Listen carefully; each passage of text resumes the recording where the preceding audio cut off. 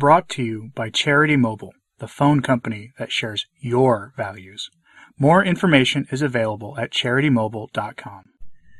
Pope Francis yesterday issued his, functionally speaking, repealing of Summorum Pontificum, returning the Church to, at the very least, the indult era of accessibility to the traditional Latin Mass.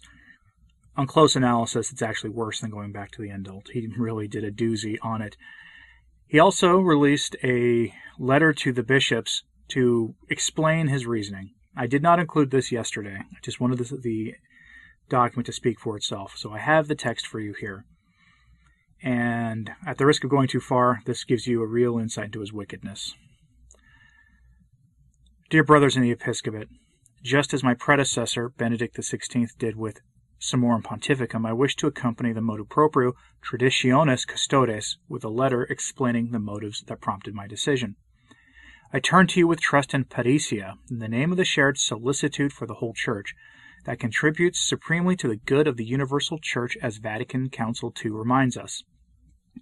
Most people understand the motives that prompted St. John Paul II and Benedict XVI to allow the use of the Roman Missal, promulgated by St. Pius V and edited by St. John XXIII in 1962 for the Eucharistic sacrifice.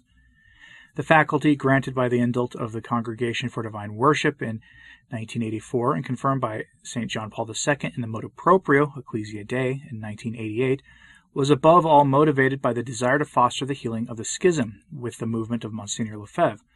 With the ecclesial intention of restoring the unity of the Church, the bishops were thus asked to accept with generosity the just aspirations of the faithful who requested the use of that missal. Many in the Church came to regard this faculty as an opportunity to adopt freely the Roman Missal promulgated by St. Pius V and use it in a manner parallel to the Roman Missal promulgated by St. Paul VI. In order to regulate this situation at the distance of many years, Benedict XVI intervened to address this state of affairs in the Church. Many priests and communities had used with gratitude the possibility offered by the motu proprio of St. John Paul II. Underscoring that this development was not foreseeable in 1988, the motu proprio Summorum Pontificum of 2007 intended to introduce a clearer juridical regulation in this area. In order to allow access to those, including young people, who, when they discover this liturgical form, feel attracted to it and find it in it a form particularly suited to them to encounter the mystery of the Most Holy Eucharist, Benedict XVI declared the Missal promulgated by St. Pius V and newly edited by Blessed John XXIII as an extraordinary expression of the same lex orandi, granting a more ample possibility for the use of the 1962 Missal. In making their decision, they were confident that such a provision would not place in doubt one of the key measures of Vatican Council II, or minimize in this way its authority. The motu proprio recognized that in its own right, the Missal promulgated by Paul VI is the ordinary expression of the lex orandi of the Catholic Church of the Latin Rite.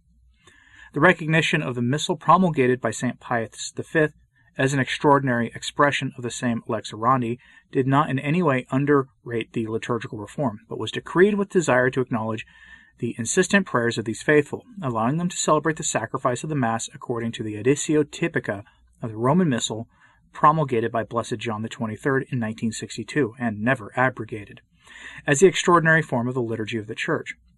It comforted Benedict XVI in his discernment that many desired to find the form of the sacred liturgy dear to them, clearly accepting the binding character of Vatican Council II and were faithful to the Pope and the bishops. What is more, he declared to be unfounded the fear of division in parish communities, because the two forms of the use of the Roman Rite would enrich one another. Thus he invited the bishop to set aside their doubts and fears and to welcome the norms, attentive that everything would proceed in peace and serenity, with the promise that it would be possible to find resolutions in the event that serious difficulties came to life in the implementation of the norms once the motu proprio came into effect. With the passage of 13 years, I instructed the Congregation for the Doctrine of the Faith to circulate a questionnaire to the bishops regarding the implementation of the motu proprio Summorum Pontificum. The responses reveal a situation that preoccupies and saddens me and persuades me of the need to intervene. Regrettably, the pastoral objective of my predecessors, who had intended to do everything possible to ensure that all those who truly possessed the desire for unity would find it possible to remain in this unity or to rediscover it anew, has often been seriously disregarded. An opportunity offered by St. John Paul II, and with an even greater magnanimity by Benedict XVI, intended to recover the unity of an ecclesial body with diverse liturgical sensibilities, was exploited to widen the gaps, reinforce divergencies, and encourage disagreements that injure the Church, block her path, and expose her to the peril of division. At the same time, I am saddened by the misuses in the celebration of the liturgy on all sides. In common with Benedict XVI, I deplore the fact that in many places the prescriptions of the new Missal are not observed in celebration, but indeed come to be interpreted as an authorization for or even a requirement of creativity, which leads to almost unbearable distortions. But I am nonetheless saddened that the instrumental use of Missale Romanum of 1962 is often characterized by rejection not only of the liturgical reform, but of the Vatican Council II itself, claiming with unfounded and unsustainable assertions that it betrayed the tradition and the true Church. The path of the Church must be seen within the dynamic tradition, which originates from the Apostles and progresses in the Church with the assistance of the Holy Spirit. A recent stage of this dynamic was constituted by Vatican Council II, where the Catholic episcopate came together to listen and to discern the path for the Church indicated by the Holy Spirit. To doubt the Council is to doubt the intentions of those very fathers who exercise ecclesial power in a solemn manner, cum Petro et sub Petro, in an ecumenical council, and in the final analysis, to doubt the Holy Spirit himself who guides the Church.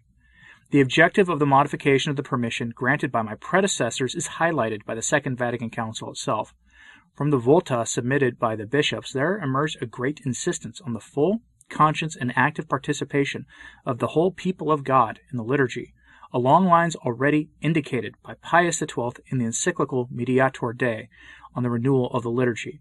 The Constitution Sacrosanctum Concilium confirmed this appeal by seeking the renewal and advancement of the liturgy and by indicating the principles that should guide the reform. In particular, it established that these principles concerned the Roman Rite, and other legitimate rites were applicable, and asked that the rites be revised carefully in the light of sound tradition, and that they be given new vigor to meet present-day circumstances and needs.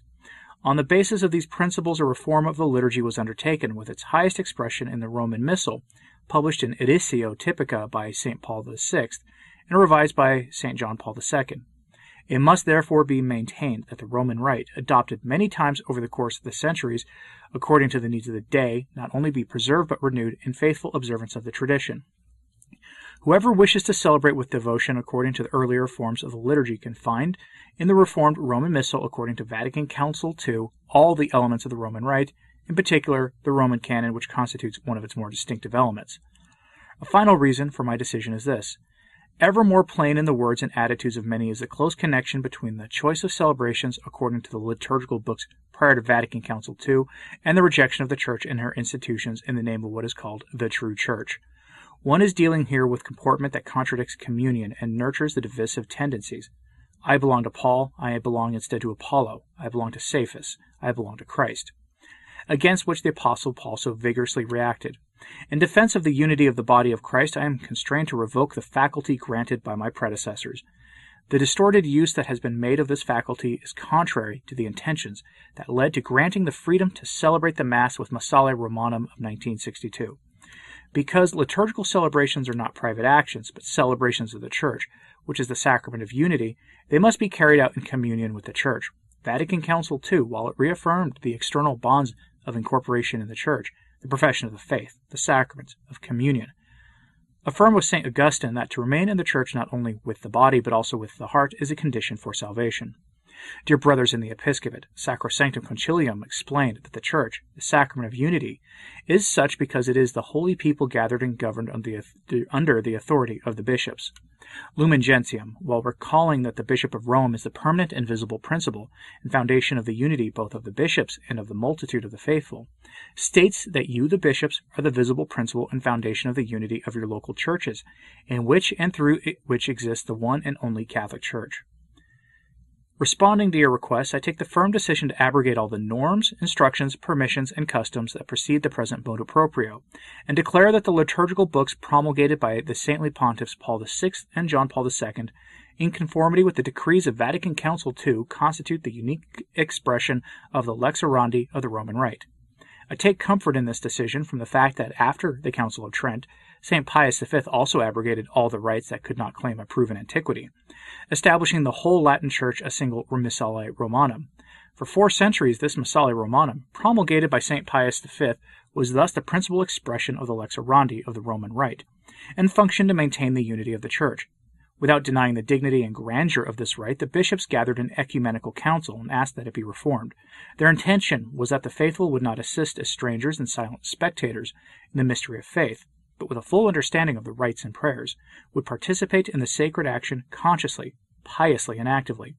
St. Paul VI, recalling that the work of adaptation of the Roman Missal had already been initiated by Pius XII, declared that the revision of the Roman Missal, carried out in the light of ancient liturgical sources, had the goal of permitting the Church to raise up, in the variety of languages, a single and identical prayer that expressed her unity. This unity I intend to re-establish throughout the Church of the Roman Rite. Vatican Council II, when it described the Catholicity of the people of God, recalled that with ecclesial communion there exist the particular churches which enjoy their proper traditions, without prejudice to the primacy of the chair of Peter, who presides over the universal communion of charity, guarantees the legitimate diversity, and together ensures that the particular not only does not injure the universal, but above all serves it. While in the exercise of my ministry in the service of unity, I take the decision to suspend the faculty granted by my predecessors. I ask you to share with me this burden as a form of participation in the solicitude for the whole Church proper to the bishops. In the motu proprio, I have desired to affirm that it is up to the bishop as moderator, promoter, and guardian of the liturgical life of the Church, of which he is the principle of unity, to regulate the liturgical celebrations. It is up to you to authorize in your churches, as local ordinaries, the use of the Missale Romanum of 1962, applying the norms of the present motu proprio. It is up to you to proceed in such a way as to return to a unity form of celebration, and to determine case by case the reality of the groups which celebrate this Missale Romanum. Indications about how to proceed in your dioceses are chiefly dictated by two principles. On the one hand, to provide for the good of those who are rooted in the previous form of celebration, and need to return in due time to the Roman Rite promulgated by Saints Paul VI and John Paul II, and on the other hand, to discontinue the establishment of new personal parishes tied more to the desire and wishes of the individual priests than to the real need of the holy people of God. At the same time, I ask you to be vigilant in ensuring that every liturgy be celebrated with decorum and fidelity to the liturgical books promulgated after Vatican Council II, without the eccentricities that can easily degenerate into misuse. Seminarians and new priests should be formed in the faithful observance of the prescriptions of the Missal and liturgical books, in which is reflected the liturgical reform willed by Vatican Council II.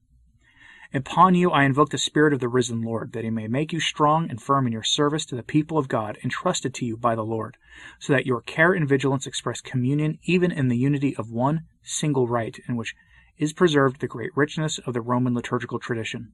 I pray for you. You pray for me. Signed, Francis, July 16th, 2021.